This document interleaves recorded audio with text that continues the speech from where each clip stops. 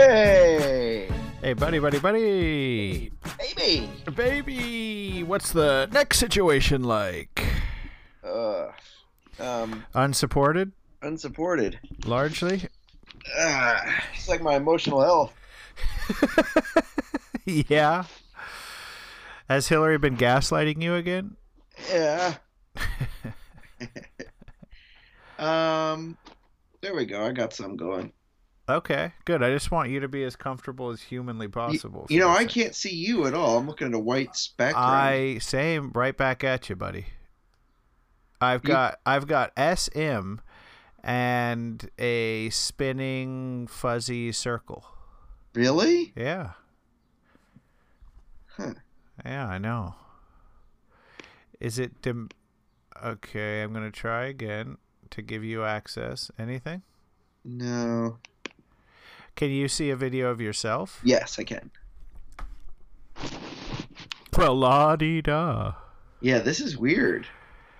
Yeah, well, I guess let's just go video free. We'll be abstract voices in the night. Yeah. Wait. So you can't see me? No, it'll be a purely auditory thing. So then, when Hillary comes in and decides to like skin an animal next to your microphone, I will have to figure that out entirely based on sound. Yeah, I'm right next to the skinning block, so I got nobody to blame. Hey, I know. When April rolls around, it's hunting season in apartment BG. Hey, don't tell people my apartment. I apologize. There's a lot of skinning going on in here. You don't want to come in. What do you think's fair game right now in New York State? Hunting wise. Okay, I was like, what? Not in terms of What do you in think we get away apartment with in New York skinning. State these days? Let's start the conversation off dark. Like, what do you think what's good game in New York State? I'll tell you this much: deer. Okay. And I would also guess. What do you think about like a moose?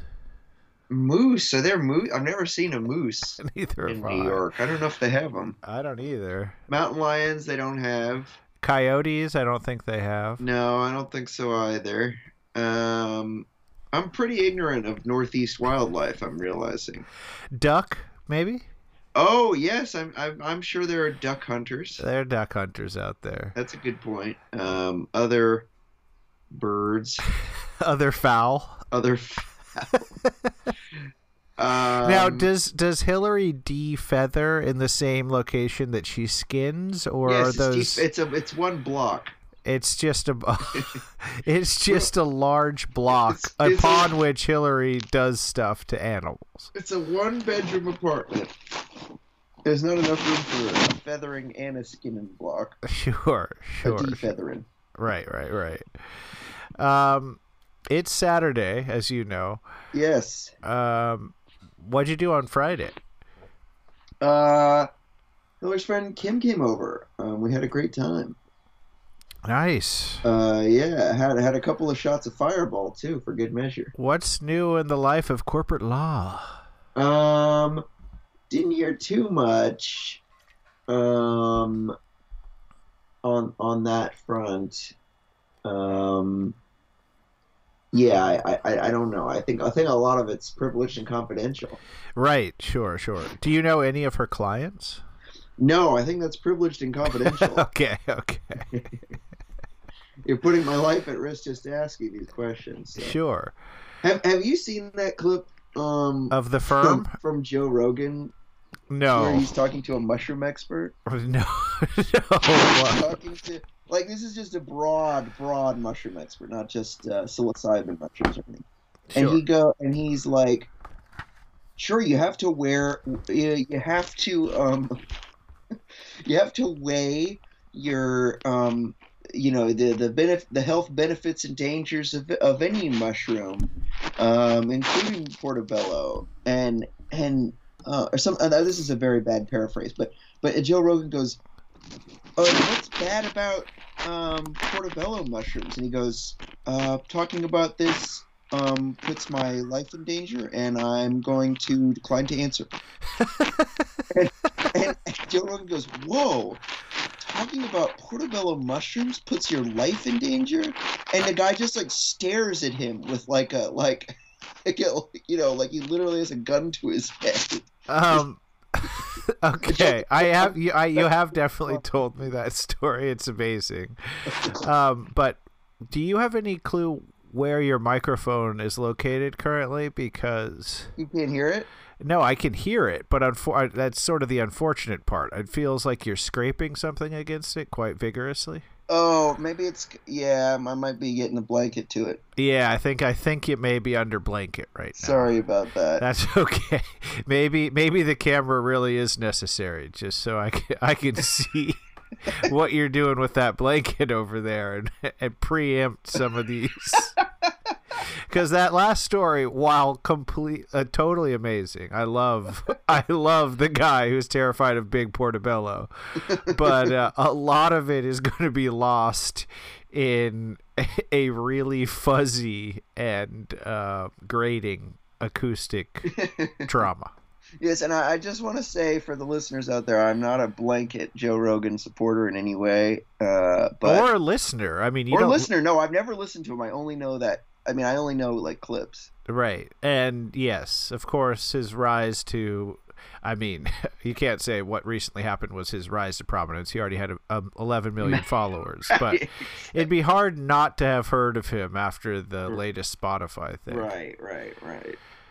Anyway, I don't want to pick a fight on this one. No. With Rogan or no, or Big Portobello. That's right. I'm Switzerland on this one. You are, if I'm not mistaken, a pretty big Portobello guy. I love Portobello. Yeah, I mean, I agree with you that it's one of the lesser mushrooms. I mean, but I love mushrooms, and if someone wants to give me a Portobello burger, Portobello omelet, whatever, I'm in. Like, sure. I think of them as a benefit. It's better than cremini, but it maybe isn't as good as a more like one of the real funky ones. Yeah, I like the woodier. A woodier is gonna get it every day. I got some apples at the farmer's market today. Oh, what kind? Empire. Oh me, oh my! But I almost got got Pink Lady. That's your favorite, right? No, William. Oh, it's Red Delicious. No! Just kidding. I know it's not. I will forever remember the look on your face when I handed you a bag of Red Deliciouses. Honey Crisp. Honey Crisp, of course. Of course. Oh, also, William, I have a I didn't tell you this, but I just want to say this now. I at some point I do have a mailbag for us. Oh, you do? From who? Is that to be revealed later? Yeah, sure, I can reveal it later. It's not a secret. It's not like Okay, did you get my email about our fun segment? I'm looking at it now. Okay. Well, it's not, you don't need to think much about it, so. Okay, got it. It's all good. Why don't you welcome people back? Oh, folks, you better welcome back to another episode of Maybe Nets Time. I am your host, William Blue, with my co-host, Simon McCormack.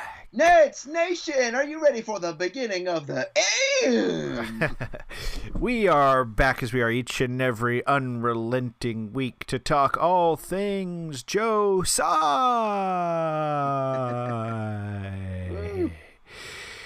No, folks, we aren't just going to dwell entirely upon our very, very wealthy owner this week, though, of course, we will spend some time discussing Tsai.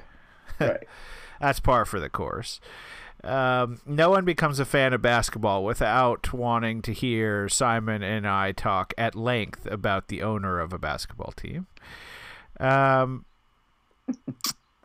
We've got, of course, a very busy agenda, Simon. We are going to break down to you and me, I'd say a normal amount of detail, but for an outsider, I'd say an agonizing amount of detail, the Boston Celtics Nets series. Okay, That's right. We're no stone unturned today. If you do not have an incredible interest in Nets v Celtics, turn it off right now. Right. Rewind. Listen to the mushroom bit. Believe me, it's better when I tell it through a blanket infused microphone than just watching the clip. Just listen to me describe it. Right. If you don't want serious minute analysis of a Grant Williams versus Nick Claxton matchup, then this show might not be for you. But we will get into that, I promise. That's coming soon. As mentioned, we're going to get into some Josai whatnot. We have Simon is an increasingly religious person. I remain on the fence, let's say, with regards. Deeply disdainful of those of faith, you jerk. But we are, of course, going to infuse the show with some Easter talk. It just wouldn't be the same otherwise. But Simon, I wanted to start out big picture. Yeah. Okay. And I've got some questions, some scenarios, some meta Nets Nation talk that I think there's probably no better person in the business to get at than you. Okay, great. Okay? Great. So first of all, Simon, this, as anyone with even a passing familiarity with the Brooklyn Nets this season, has been a weird season for the Nets. Yes, absolutely. We came into it with pretty grandiose expectations. It was a championship or bust team. We were the odds-on favorites in Vegas until like a week and a half ago to win the entire thing, in spite of what an obvious dumpster fire so many parts of this season were. Yeah. Mm-hmm. And after all that, after a flirtation, brief, but a flirtation with not even making the playoffs, we are securely in the playoffs. And as I said, we will get into the black versus green here pretty soon. But we're in the playoffs, and so I just want to take a step back and ask, what, Simon, are the stakes of these playoffs, and what are reasonable expectations for what the Nets could do in these playoffs? Great questions, William. This you've set a beautiful table for me here. Turkey dressing, all the fixins. Sure, a little gravy urn. Yes, and it's filled to the brim. It's brimming with brown gravy.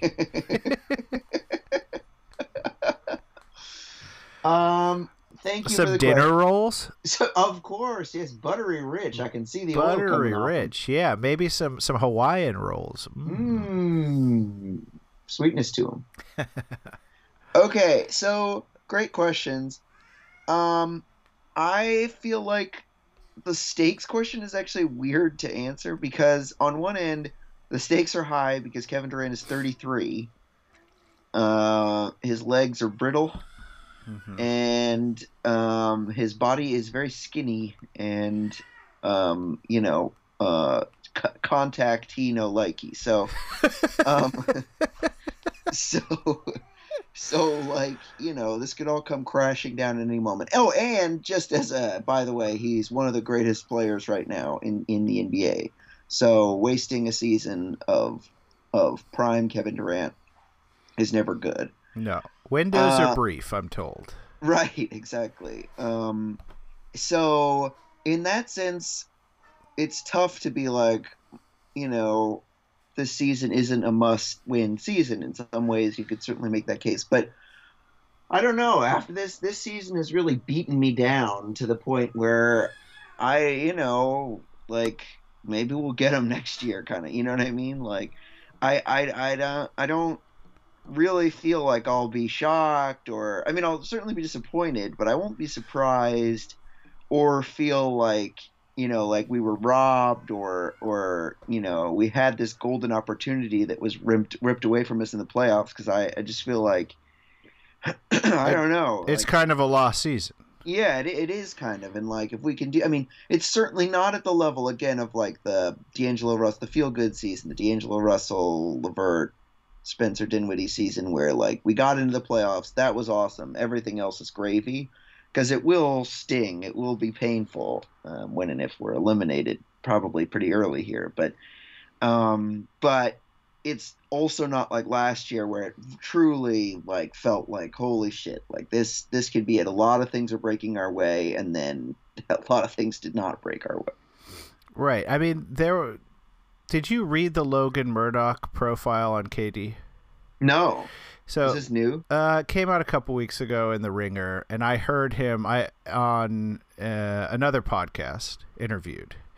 And one thing sort of stood out to me in this, and it's sort of where I am troublingly at right now with the Nets. Mm-hmm. And so basically what he said was KD realized in Golden State that championships did not equal happiness. Mm-hmm. So at this point in his career, KD, as you say, one of the greatest, if not the best current living basketball player, really just wants to do the thing he loves, which is play basketball, with the person he loves, which happens to be Kyrie Irving. Results be damned. Which from on like a personal level for KD, it's hard to say, hard to knock him for that. It's like we all can make choices. I don't think that you should be forced as an individual to sort of like maniacally pursue greatness at all costs. Uh-huh. But I'll tell you who it's not that cool for, and I know the that is everyone in or around this podcast who considers themselves a fan of this team. Right? Great on a personal level. Glad he's come to that truth that there's more to life than winning. Just really wish he had come to that truth on a team that wasn't the one that I have chosen to care about. Well, William, perhaps our only choice then is to kind of like do what the Lobo fans should have done with Coach Bliss. Buy a team of attorneys to shield him from internal investigation and keep him forever. Where there's smoke, there's fire. So much smoke around Bliss. A choking amount of smoke around Coach Bliss. No, no.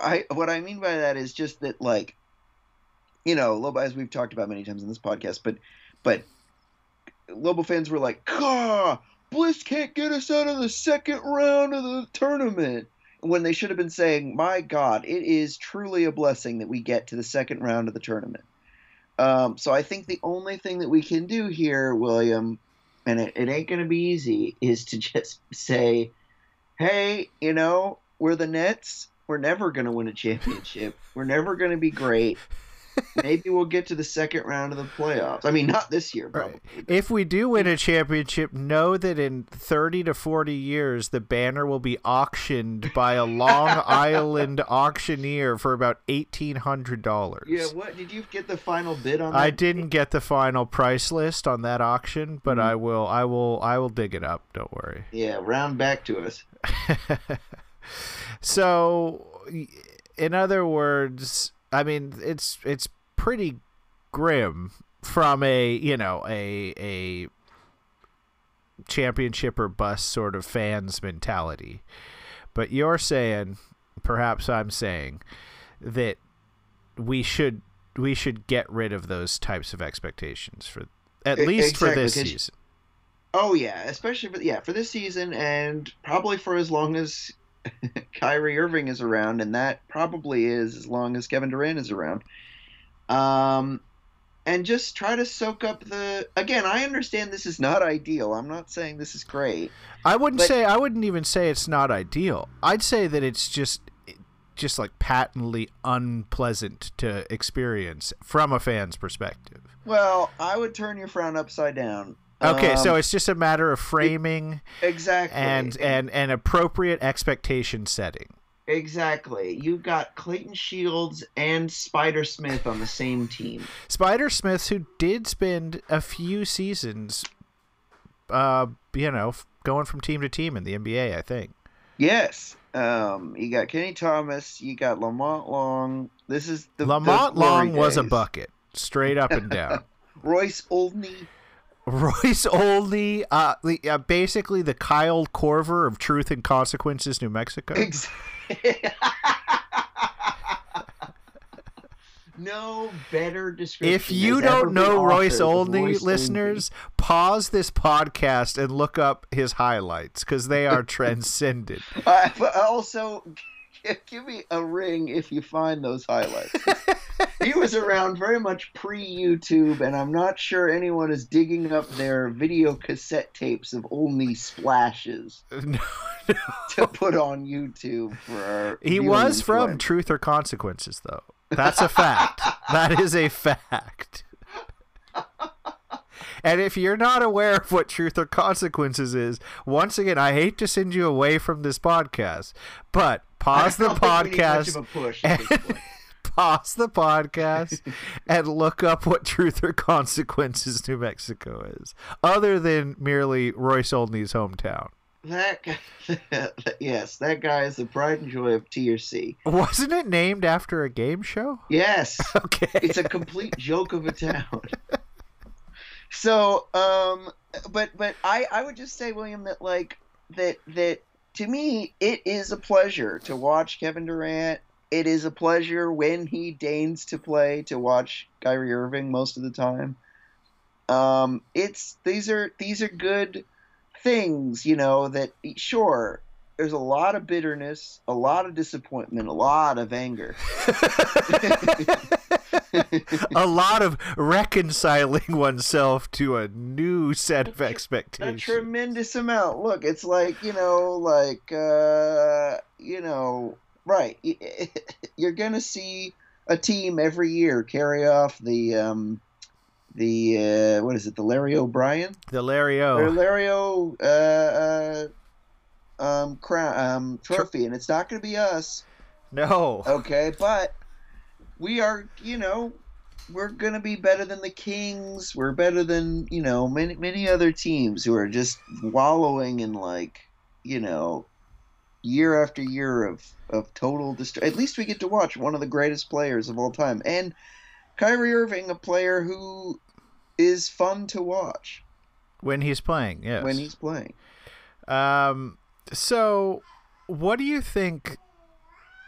I hear you on the shifting of expectations, perhaps lessening, narrowing of expectations, just adopting a very come what may, live in the moment, appreciate what you've got. You're in a husk of a relationship, and you're just, making the most of it. Right. You only have the rest of your life to get through before it's over. No, with the healthcare system the way it is, you'll be dead way sooner than you expect. Okay. Exactly. You're gonna die soon, so love the hell that you've put yourself in. It'll only feel like an eternity. So, okay.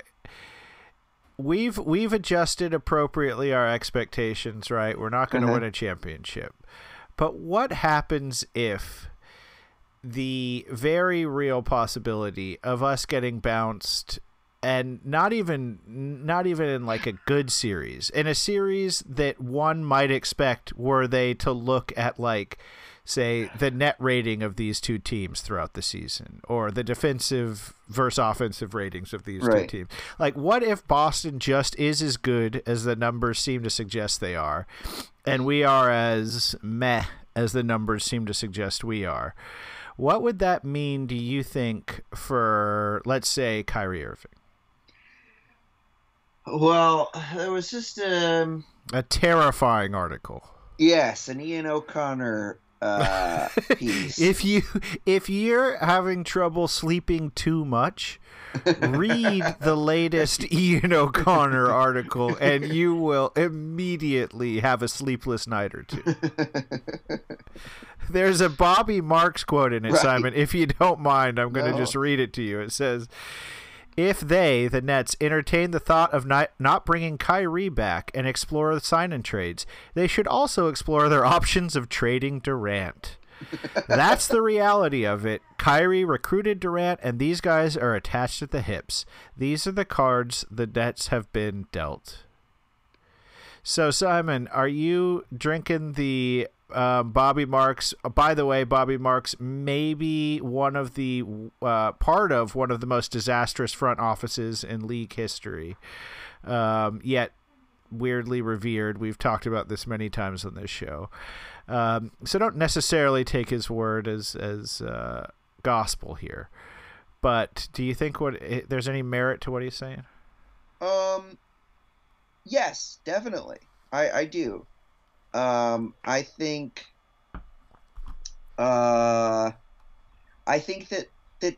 that's probably true. You know, I mean, again, we've talked about like what it would take for Kevin Durant to sour on Kyrie. Right. And I think it would take him just like totally quitting on the team, like while playing. Not like obviously like his weird excuses for not playing, you know, his sabbaticals, his refusal to get the vaccine, unlike 99% of the NBA players, and about 40% of the Mets. Am I right? And really sounds like they. Yeah, they're just all about voices for the voiceless in the Mets. But. Yeah, a lot of voices on that team. Yeah. But anyway, but yeah, you know, I think it would take him just totally quitting on the team and not being like fun for Kevin Durant to play with, which could happen. I you know, definitely think that is possible, but I would say it's unlikely. Can I tell you at this point where I'm at with Kyrie? Yeah, hit me with it. I can't believe if it's lower than you've been before. I'm bracing. No, myself. I mean it's not how I feel. We all know how I feel about Kyrie. I so wish he were on any other team than ours. Obviously that remains untrue. I mean, sorry, that remains as true today as it ever has been. Uh-huh. But this is how I feel about the possibility of him actually not being on our team. Okay. And I think there is only one scenario in which he would not be on our team for the long-term future. Uh-huh. And it is kind of a macabre and gross thing for me to say, but I basically think the only way we would not sign him to a massive long-term contract is if he suffered an injury in the playoffs. Okay. So I'm not I mean, obviously they wouldn't do it if it were a serious injury, right? Like if he tore his Achilles or something. Yeah. And I of course am not wishing an injury upon anyone, but yeah. I think it might even be like, he tweaks his ankle in game 2 as he seemingly always does, and is just out for the rest of the playoffs. I have to think that would give them pause in offering him a massive extension again. Yeah, that could be I mean, I think the hope there would be that, like, it would be the straw that broke the camel's back. Yes, for KD, yes. He's just like, he needs someone he can rely. Like, obviously they're besties. Obviously they're soulmates. Obviously, that's it's going to take a lot to shake that.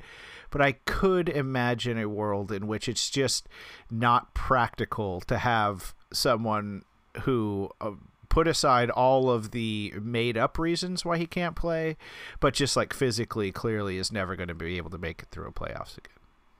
Yeah. He is so skinny these days. Yeah, well, I mean, it's not going to help that he's going to be fasting through the playoffs. Oh, God, that's right. Yeah. That's right. Oopsies. I had forgotten. But it is. I am shocked. There's been quotes about it. I am shocked that he's stuck with this for more than a year. Yeah. This is year 2, I believe, of him. Yes. Doing Ramadan, but right. Right, I forgot. Yeah. Well. So okay, so we've got Kyrie. I think at this point, barring the injury that I mentioned, which again I genuinely do not wish upon anyone, but I think that would probably be the only thing that would keep him off. Even if we get swept or something, I could just see their bond being so strong that they run it back. What about Ben Simmons? Do you think that he long term, like, do these playoffs have any bearing on him, or because he will be, if he plays at all, such a minor character that, like, pretty much next season we can, in Nets Nation, be sure Ben Simmons will be on our team? I think we will be sure he will be on our team, and not in a good way. Not for any good reasons. Like, I think it will be because his trade value, which took a hit when he refused to play for the Sixers until Morey, weaseled his way into a deal with us, is rock bottom. I mean, who would his injury now? To me, William, all of this new stuff about he's aiming for game 4 and 5, right? But it's coupled with Nash being he's not running. Right. So I don't know. I mean, he's aiming for game 4, I guess, but in order to do that, he's gonna have to run. Simon, imagine me as a Georgia Law. Yeah. Do you think there's any way he's playing possum? I think he's. Now when you grow up in Georgia like me, you know a thing or two about playing possum. Playing possums. Now you get that sweet molasses running through your lip. You got a little dribble of peach juice coming off your lip. Yes, and then you think, I'm game for a game of possum. Ain't that boy playing possum with me over there? I know him well enough. No, I think that I wish you were fucking playing possum. Who's playing possum, and what the hell does playing possum mean? Right, that is a good question. But to me, playing possum here would be he's not running, but secretly he is coming back. Right. I don't think that's true. I think that this is Rich Paul's attempt because he's trying to salvage a client who is a complete dumpster fire, and pulling out all of the stops to do that. And one of the ways he's doing that is he's seeing obviously the narrative of does this guy want to play? What if he does have a back injury? How does somebody who didn't play injure his back this badly? This is a horrible back injury. Did you hear Stephen Smith's rant about it? Yes. Did he hurt it in a pothole on the way out of the highway? The pothole he hit on the drive from Philly to New York. Yeah. No, that is, yes. I mean, I hate to give the guy some credit. He's a incredible, basically serial liar and the epitome of what we talk about with no accountability punditry. And one of the laziest work to make the millions that he makes doing the amount of work he does is just pure talent.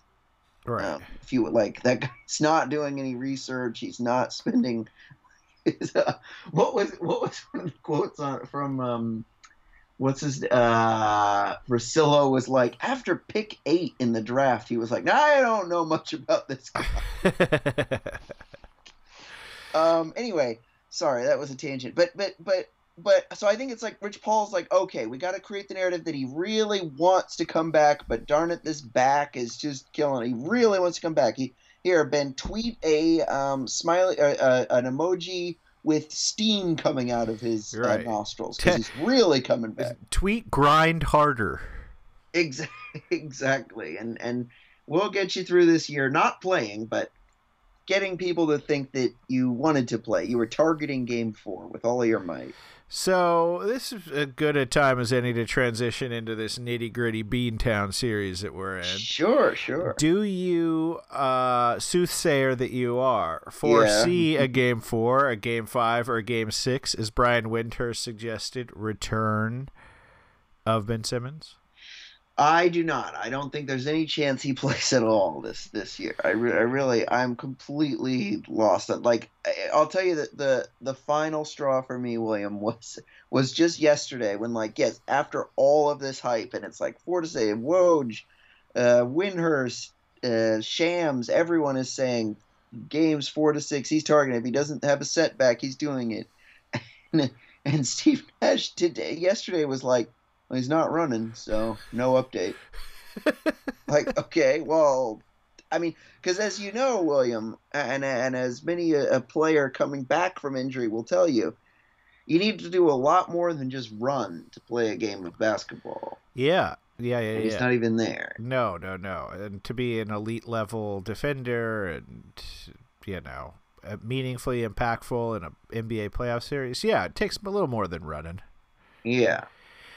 Yeah, okay. Well, let's try to, as we begin to look and dissect in, again, agonizing detail, this Boston series that begins tomorrow, 3:30 p.m. Eastern. Let's start with a positive. Yeah, Simon. okay. Nets may, arguably, very arguably, have 2 of the 3 best players in this series. Yeah. KD and Kyrie, probably KD is, I think, unquestionably the best. Yeah. Tatum is pretty unquestionably the second best. Mm-hmm. And then an argument could be made that Kyrie is the third best ahead of, say, Jaylen Brown. Mm-hmm. KD and Kyrie have been plus 12 per 100 in the minutes they've played together this season. Not bad. No. Now, I wouldn't ask how many minutes that is total, because not a lot, which can often skew these numbers pretty dramatically. But this is a positive, Simon. Right. A lot of times, breakdowns of playoff series can be as simple as which team has the better player. Yeah. We've got the better player. Why isn't that enough for you? Well, I'll say some positive things first too, before I go down the negativo path just quickly. Won't take long. Yeah. No, but just adding on to your point, I mean, the Nets offense, if they can string 4 great games together, is a potent offense. It's a jump shooting offense, so you do run the risk of some cold spells there, but when it's firing, it's pretty impressive. And I would also say that for all of the talk of Tatum, and I would definitely place him second in terms of talent of the two teams, I would still say though that he has been a legit superstar for about 4 months. Right. And so we'll see if that translates into the playoffs. And I think our hope has to be that he has some trouble there, fully realizing his superstardom. Great. That sounds pretty positive to me. Yeah. Now the negatives are, to me, like, it's like we have to stop them and they have to stop us. And I would say a team with the best defense in the league is going to be better at stopping us than we are at stopping them. Well, let's talk matchups for a minute then. Great. Okay. All right. So the most likely starting 5 for the Nets, you can argue this if you'd like, is going to be Kyrie, Seth Curry, Bruce Brown, KD, and Drummond. I'm not going to argue that for one lick. Right. Which means the likely matchups are going to be Kyrie and Marcus Smart on Marcus Smart, Seth Curry on Jaylen Brown, Yikes, that is a terrifying matchup. Bruce On a Brown, bulky ankle. Seth Curry's one. right? Bruce Brown on Tatum.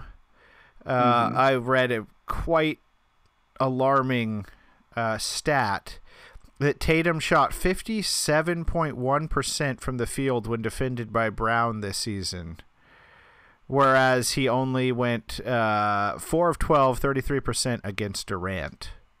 Yeah, no, Bruce Brown Cannot is not guard good Tatum. at- No. Yes. We have Al Horford, and KD will probably be guarding Al Horford. And then their center, Daniel Tice and or Robert Williams, who we'll probably talk a bit more about later if he comes back or not, will be Drummond's assignment.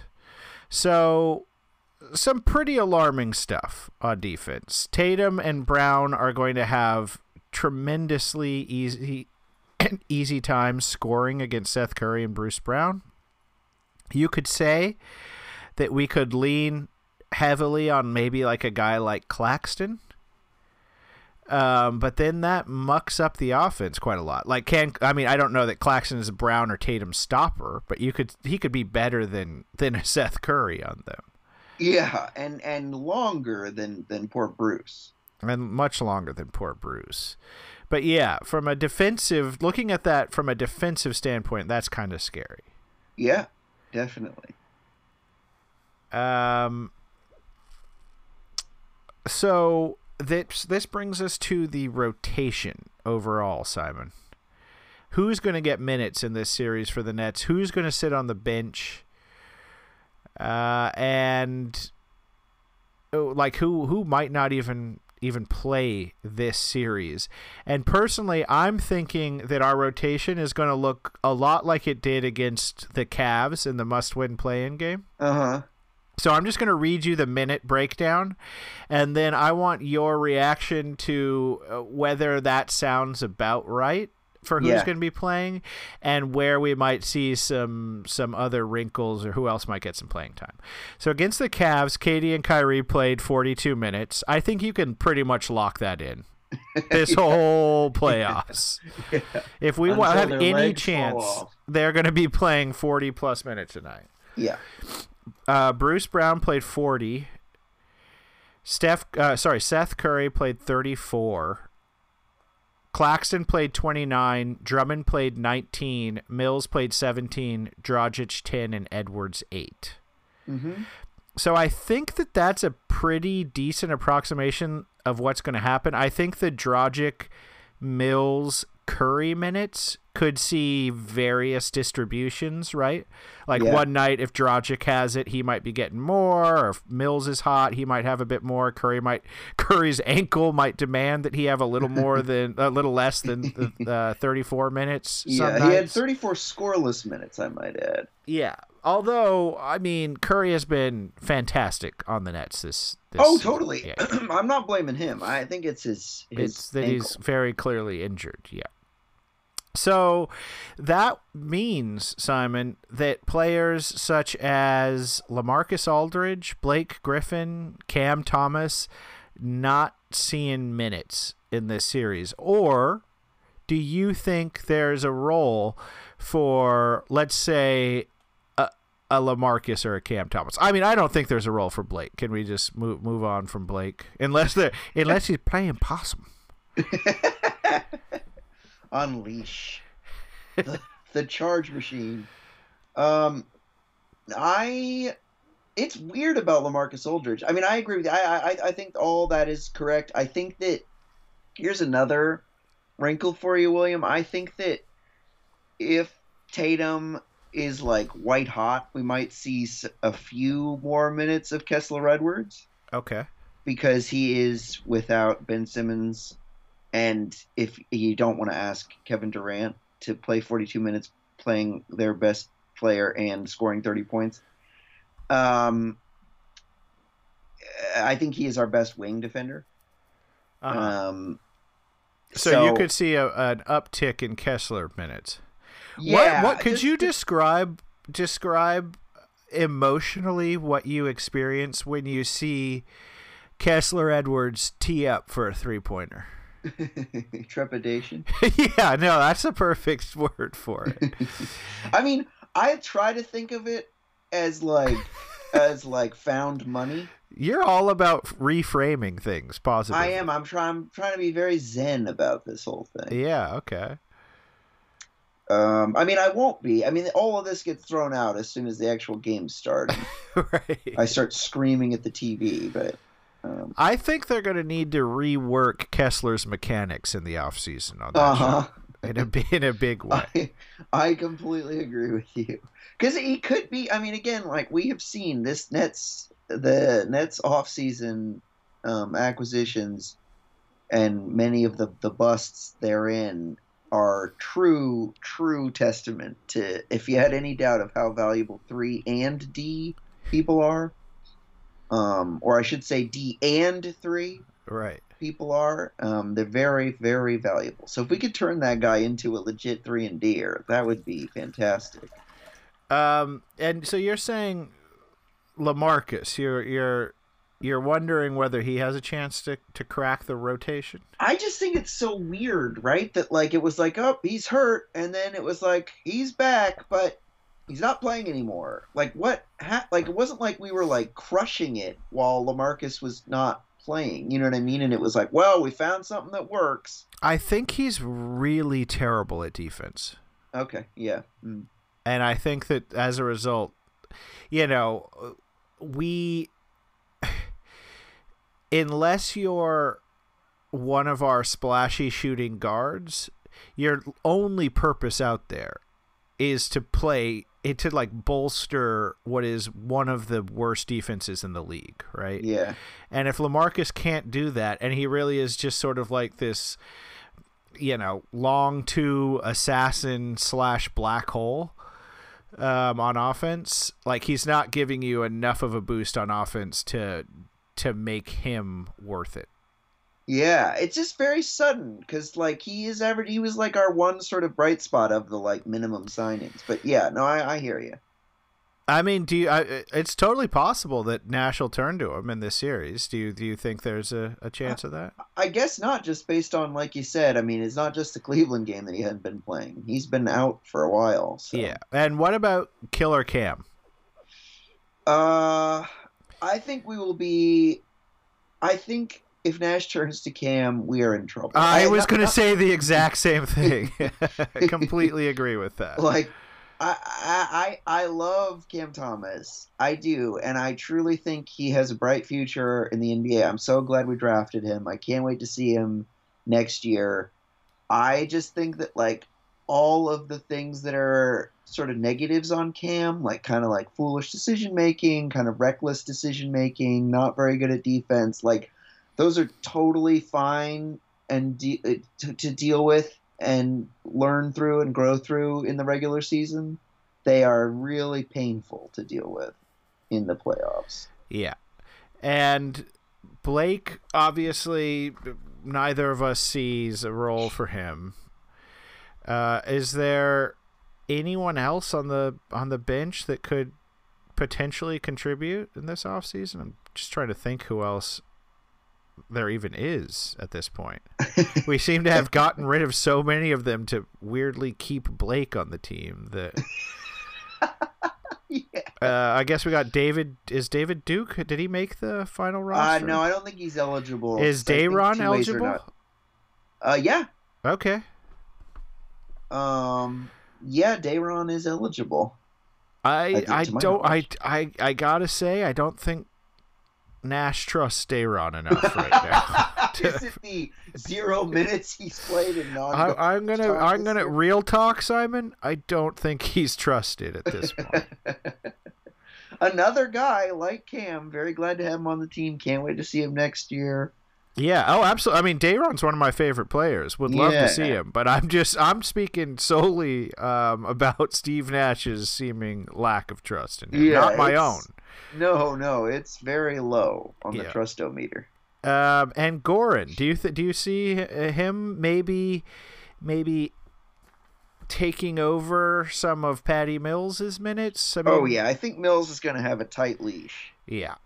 this off season or this postseason. When Mills has it going, Mills has it going. But I think you need about 3 minutes to figure out whether that's the case, and then you gotta be willing to move on. Because honestly, he's not playing possum, Steve. No, he's not. He's just He is ice cold. Fried like an egg. Yeah. He came in expecting about 18 to 20 minutes a night and ended up playing close to 40 for 3 or 4 months. So he is understandably a little fried, as you say. He's a fried peach. He's a fried peach. It's just got a little dribble of fried peach coming out of your your mouth there.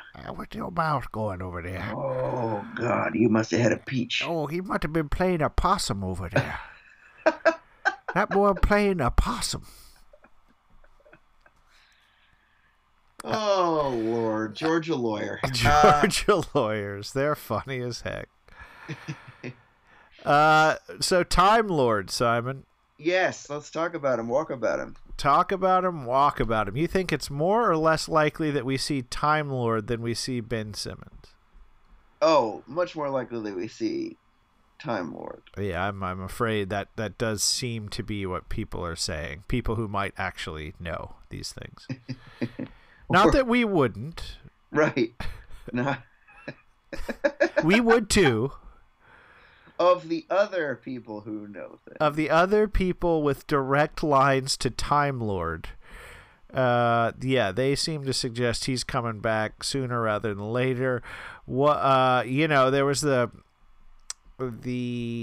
Bruce Brown KD drama when Bruce sort of laid out the Nets thinking on what they'd do with Time Lord out. That was probably an unwise thing to say publicly. Record scratch. Yeah.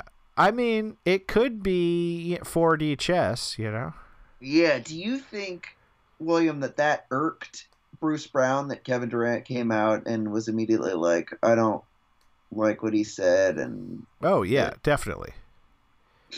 Yeah. But, I mean, Bruce Brown is like a really prideful dude.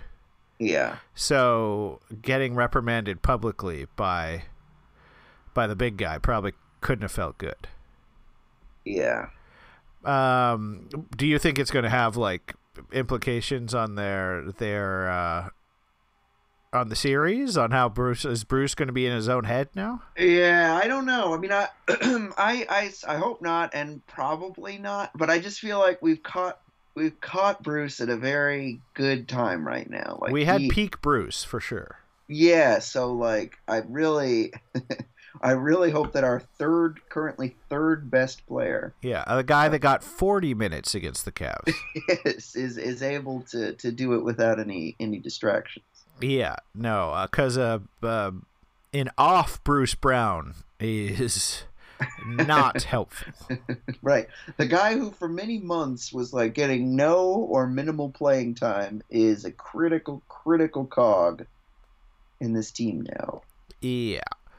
And then Time Lord himself, what do you think his impact will be? I think it will be, honestly, this is where I get a little down, William. I think it will be so, if it's like game 6 or something, and it's like I think it'll be like, oh, well, they've already shut down the Nets offense, so, this won't hurt. Like, I think without him, they're also an incredible defense. Yeah, but he's certainly, a net positive for them. Yeah, no, I hear you. I just think that, like, I don't know, Nets, especially in the playoffs, like, your jump shot, it's a little harder to hit jump shots when in the pressure situations, and I don't know. I'm skeptical of our offense being as potent as it has been, but, hope springs eternal. All right, well, I know. I mean, I have heard Rob Williams is incredibly important to their defense. Yeah. I assume that the people who say that are probably right. And I would prefer if he didn't come back, obviously, for selfish reasons. But I guess we'll see what his return entails and when he'll actually be able to get back.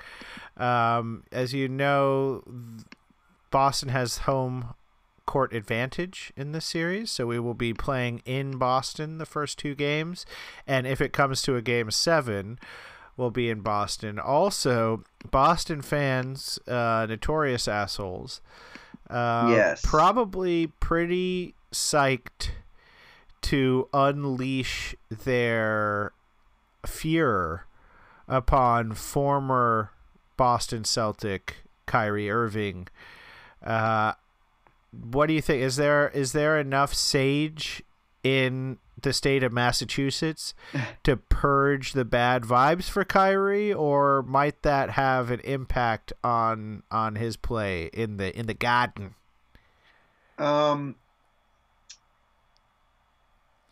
don't know. I go 2 ways on this because the last game that they played, he was clearly in his head about the booing and such. Like, he did not have a good game, and I think it was pretty clear.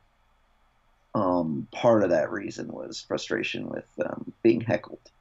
But last year's playoffs, he was incredible, and there was certainly lots of booing of him then.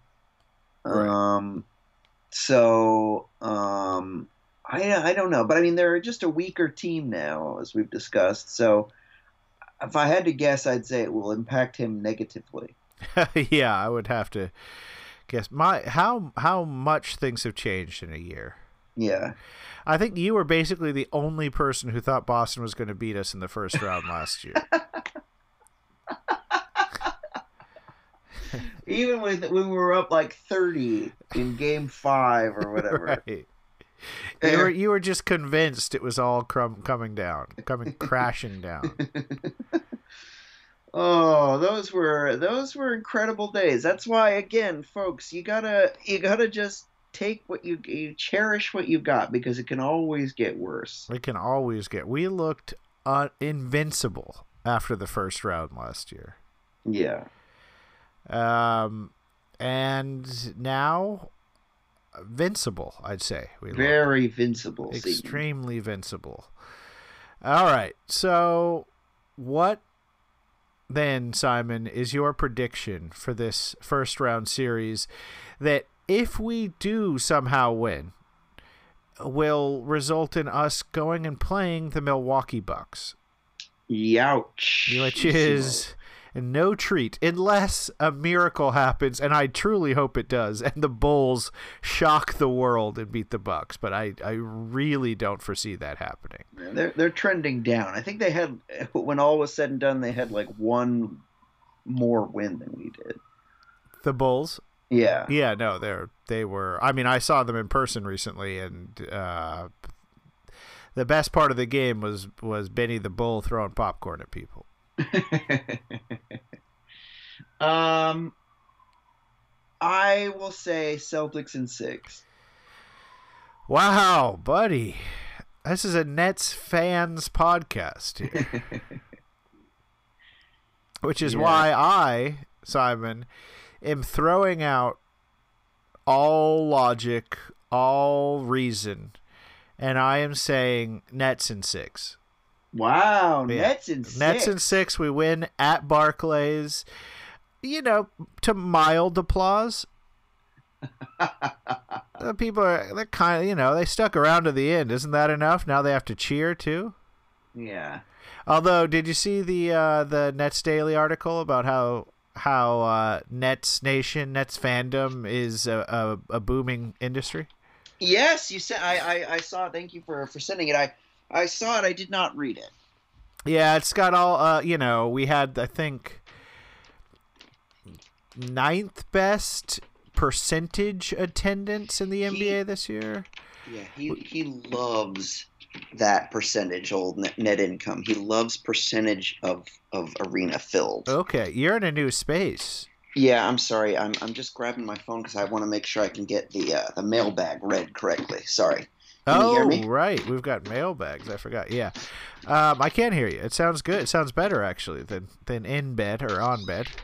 Oh, okay. But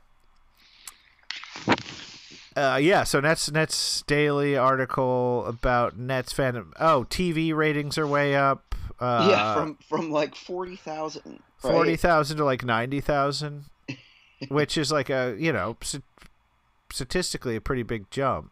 Yeah, but it's still pretty sad.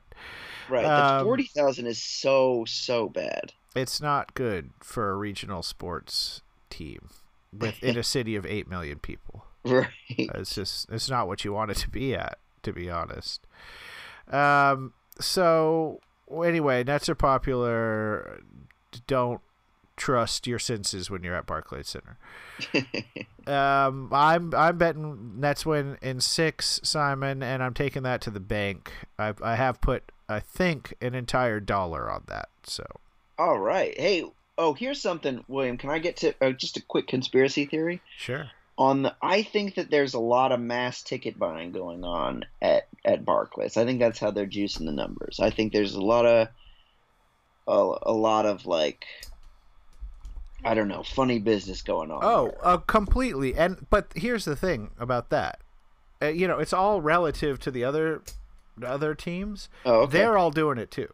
Oh, okay. So I think everyone's juicing the numbers. Maybe we just juice them better. Yeah. Because again, I've been in 5 or 6 other stadiums in the last few years, and everyone feels electric relative to Barclays. All right, so Simon, you've got a mailbag for us. Yes, I do. Let me get it out for us. Okay.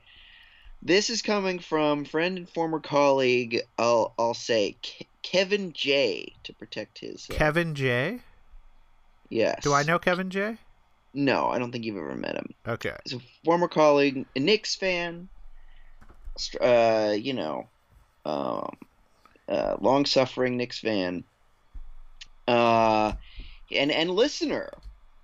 Most perhaps flattering and frankly shocking.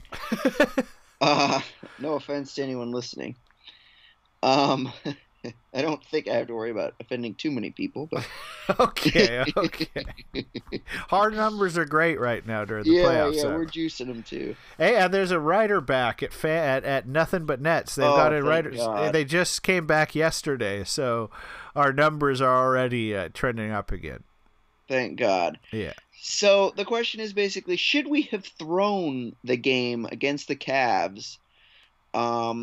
In other words, do the benefits from taking on the Heat and Sixers in round 1 and 2 outweigh the unbearable scrutiny and potential for embarrassment that would come from trying to beat Atlanta or Charlotte? In that case, it turned out to be Atlanta. You're right, and we did discuss this a bit last week. Yeah. And at the time, I wouldn't have been upset had we gotten the 8th seed. Yeah. I was just way too nervous to likely confront Atlanta. No, me too, totally. And I just feel like, again, I've just said we're going to lose to the Celtics, but I just feel like our offense is, or at least can be, so good, and our defense is so bad that we can lose to anyone, we can beat anyone on a given night. Yeah, I mean, unquestionably, Miami and Philly, though that's rather presumptuous that Philly's going to beat the Raptors. I personally am really hoping that the Raptors upset the Sixers. But unquestionably, that seems like the easier side of the bracket. You don't want. Yeah. I mean, Boston and Milwaukee are I think pretty unquestionably the 1 and 2 team in the East right now. Yeah. So having them in round 1 and 2 is it's just not a great draw. But yeah, this team, as we've discussed so many times, is a purely hypothetical team. Yes.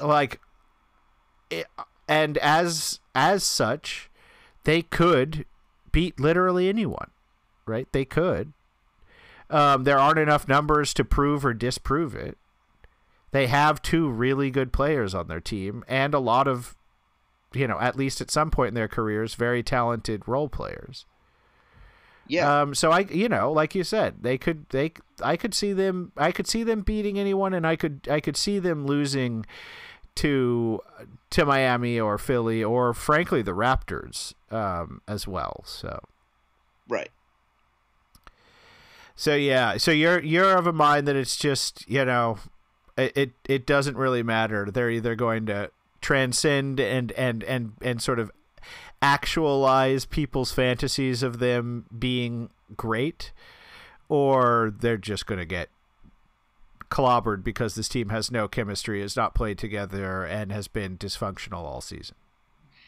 Exactly. And I agree with you 100% that the Bucks are going to be the toughest, but everything's going to be tough. We're going to lose to the Celtics, I think. So, yeah, right. As you've said, I'm still a Nets and 6 guy, folks. So at Simon, don't at me. Absolutely.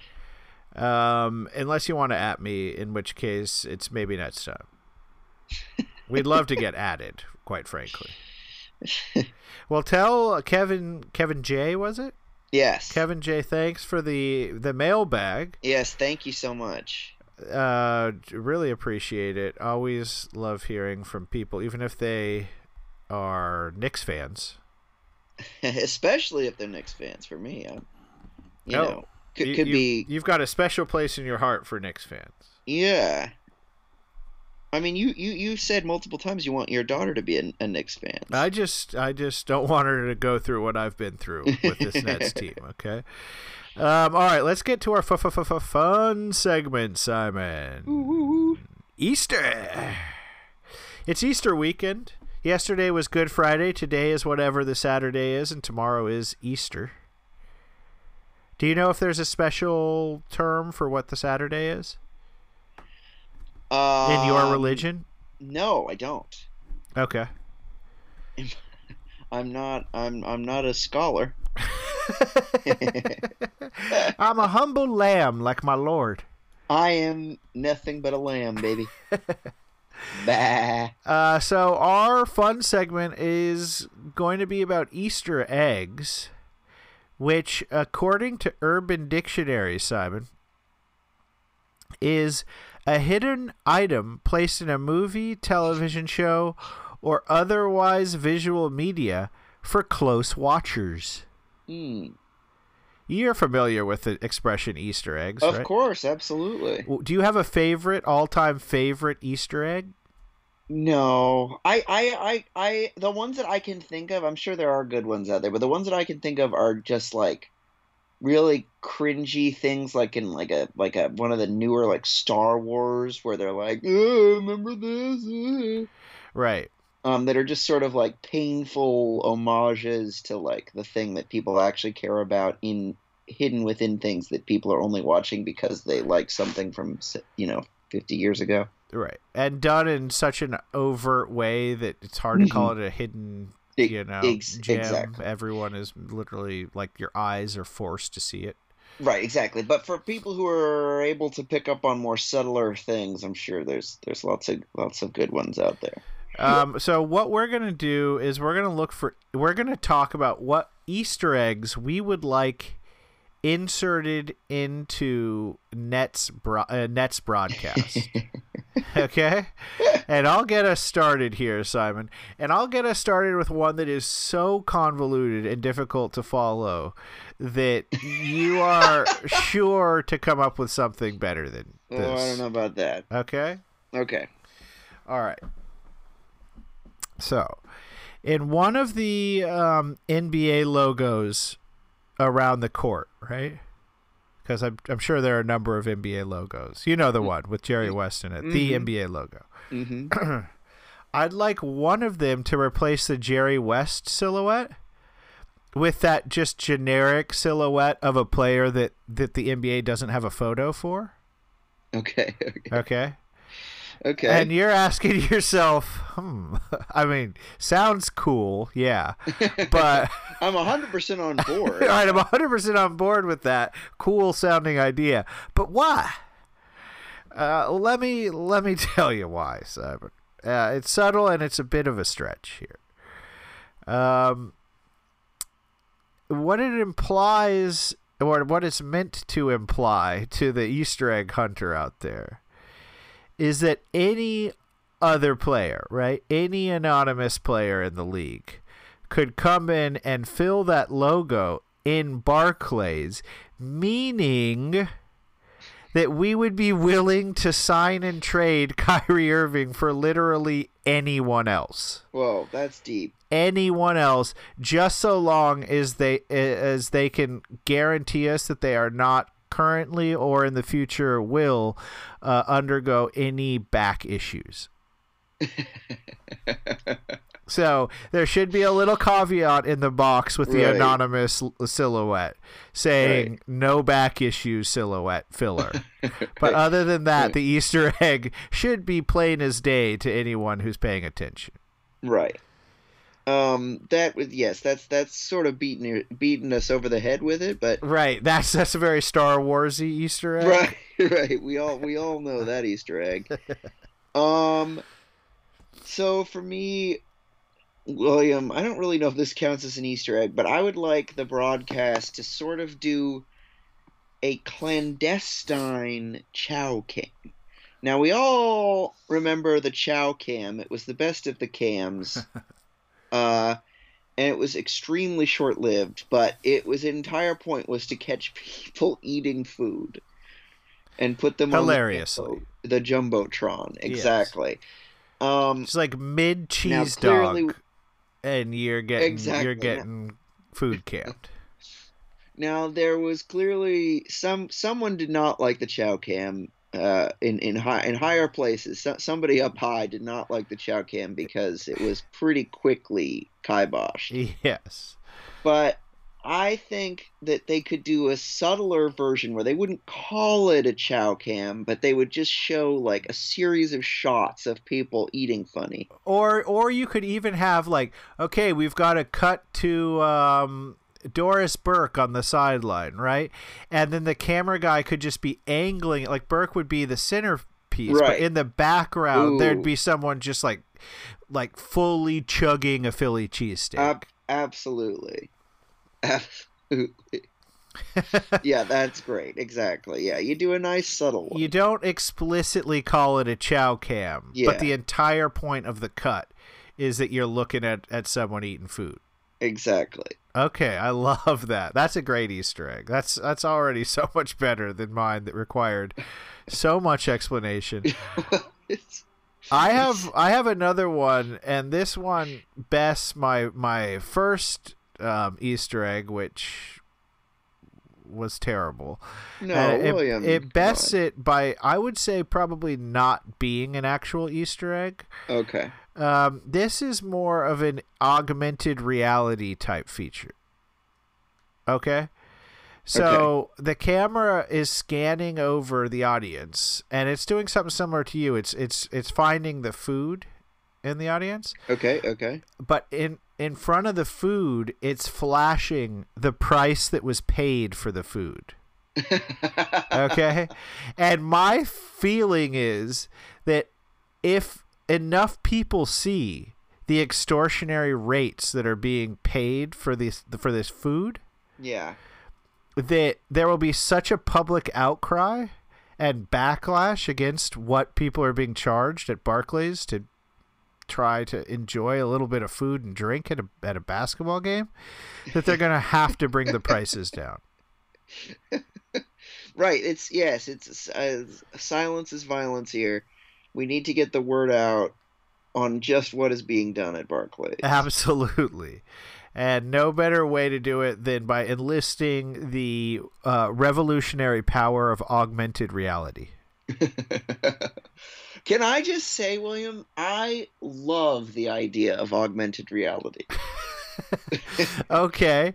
Tell me what about augmented reality turns you on, Simon? Okay. It's that, like, I love the idea of just being able to, like, walk through, like, a thing and, like, fully interact with something that is not actually there. Like, use my regular hands and arms and whatever to, like, actually interact in a way with, like, a world, with the characters, with people, whatever. Like, that is so awesome to me.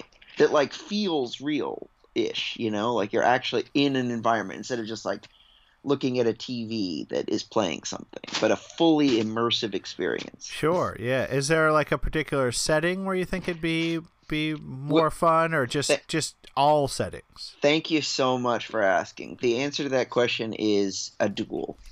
A duel? Yes, like a quick draw. Oh, okay. So like most people are, say, just like on a street. But you, in your augmented reality, are on a street in old San Antone. And it's a dusty street. Exactly. And there's a compadre about 30 meters away from you. And one of you two ain't walking away. That's right, exactly. One of us has an itchy trigger finger.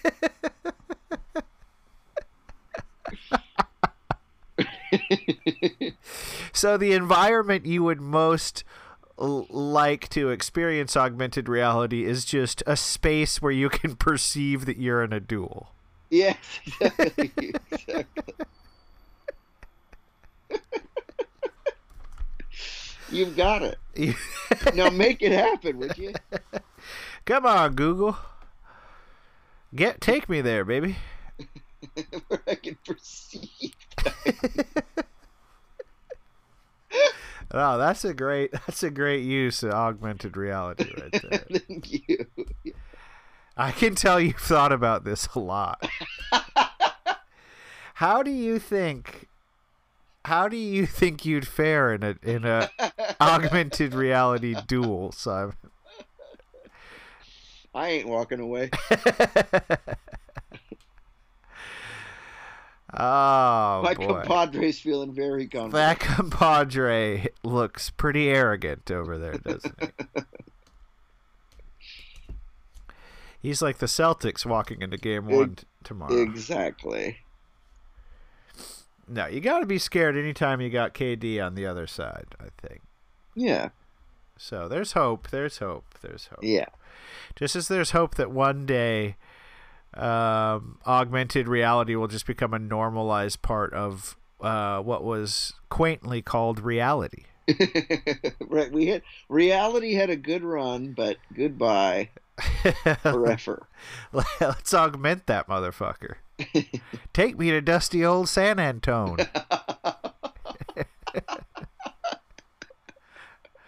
Hey, barkeep, bring me the bottle and leave it.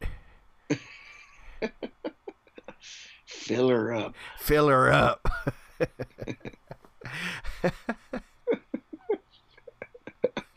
There are basically any time in that human beings have been alive, including this one, I'm not, really thriving.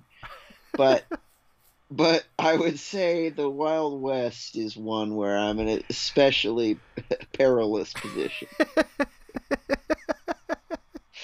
I don't do well. I think you would definitely project that you would make a loyal subject to whatever power broker was in the area.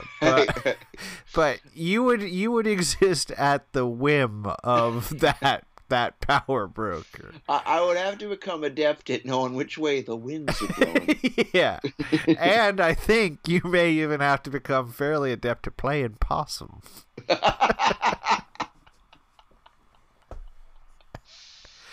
Yes, indeed. It was a time of possum playing. It was a time of... Yeah. That's funny. Yeah, I don't think the Wild West would have been a great scene for you. What do you think would have driven you west? Search for a better life.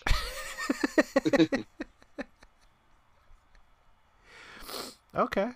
Fair enough. Well, I mean, you are a man who reveres private property. Yes, I love private property. And acreage. How many acres? And I get to do all the upkeep on said acres. Is that correct? I'll take it. I'm a lover of upkeep. I live to upkeep. I live to upkeep. All right. Well, we have already taken our listeners on an 80-minute journey into the hearts and minds of Nets Nation. You earned your $2.50 this week, listeners. Our advertisers are going to kill us here. we promise to keep it at a tight 60. But we said no. No, we do it our way. We do it our way. You know, there's like a lot of they'll say like, you know, we're not beholden to any ads. We're just beholden to our listeners. Well, we have ads, but we're not beholden to them. I'll tell you that much. No, we absolutely are not. We're renegades, like Simon in the Wild West, dueling away. Hey, what are you doing later, Simon, after your duel? Probably going to the local, what do they call doctors back then? Hole? No, you're going to have to go to someone who's going to give you a stick to chew while they rip out some lead from your shoulder. Right, I'm going to have quite a bit of lead in me that needs extracting. Oh, an apothecary. Apothecary, sure. Yeah. Meet me at the apothecary at 5. I got a duel at 4:30. Just follow the trail of blood. Please just let me know who I need to swear my allegiance to when I see you at the apothecary. This last allegiance, I was not picking up on the wind shift there. I am not adept at wind reading.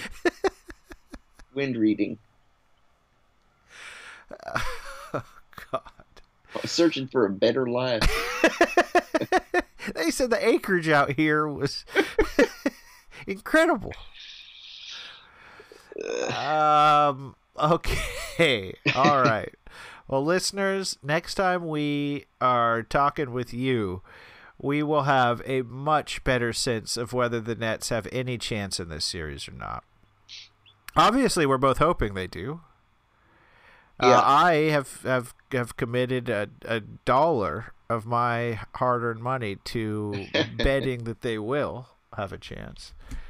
But we'll know more next time. And if you have any thoughts, comments, or suggestions for augmented reality experiences that maybe we haven't thought of, that you'd like to share with us, hit us up, maybe netstime@gmail.com, or on Twitter or Instagram.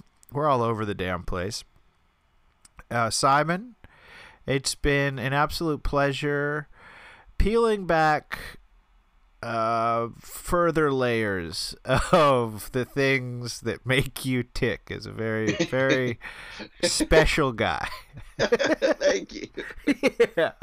I wouldn't, before this episode, if I had 100,000 guesses as to what your augmented reality dreams were, not one of those 100,000 guesses would have been a duel in old San Antone. It just wouldn't have been. And that's why you're the gift that keeps on giving, buddy. Thank you. It's been a pleasure as well. And we will go ahead and see ya next time. I was tired of my lady. We'd been together too long, like a worn-out recording of a favorite song. So while she lay there sleeping, I read the paper in bed, and in the personal columns there was this letter I read. If you like pina colada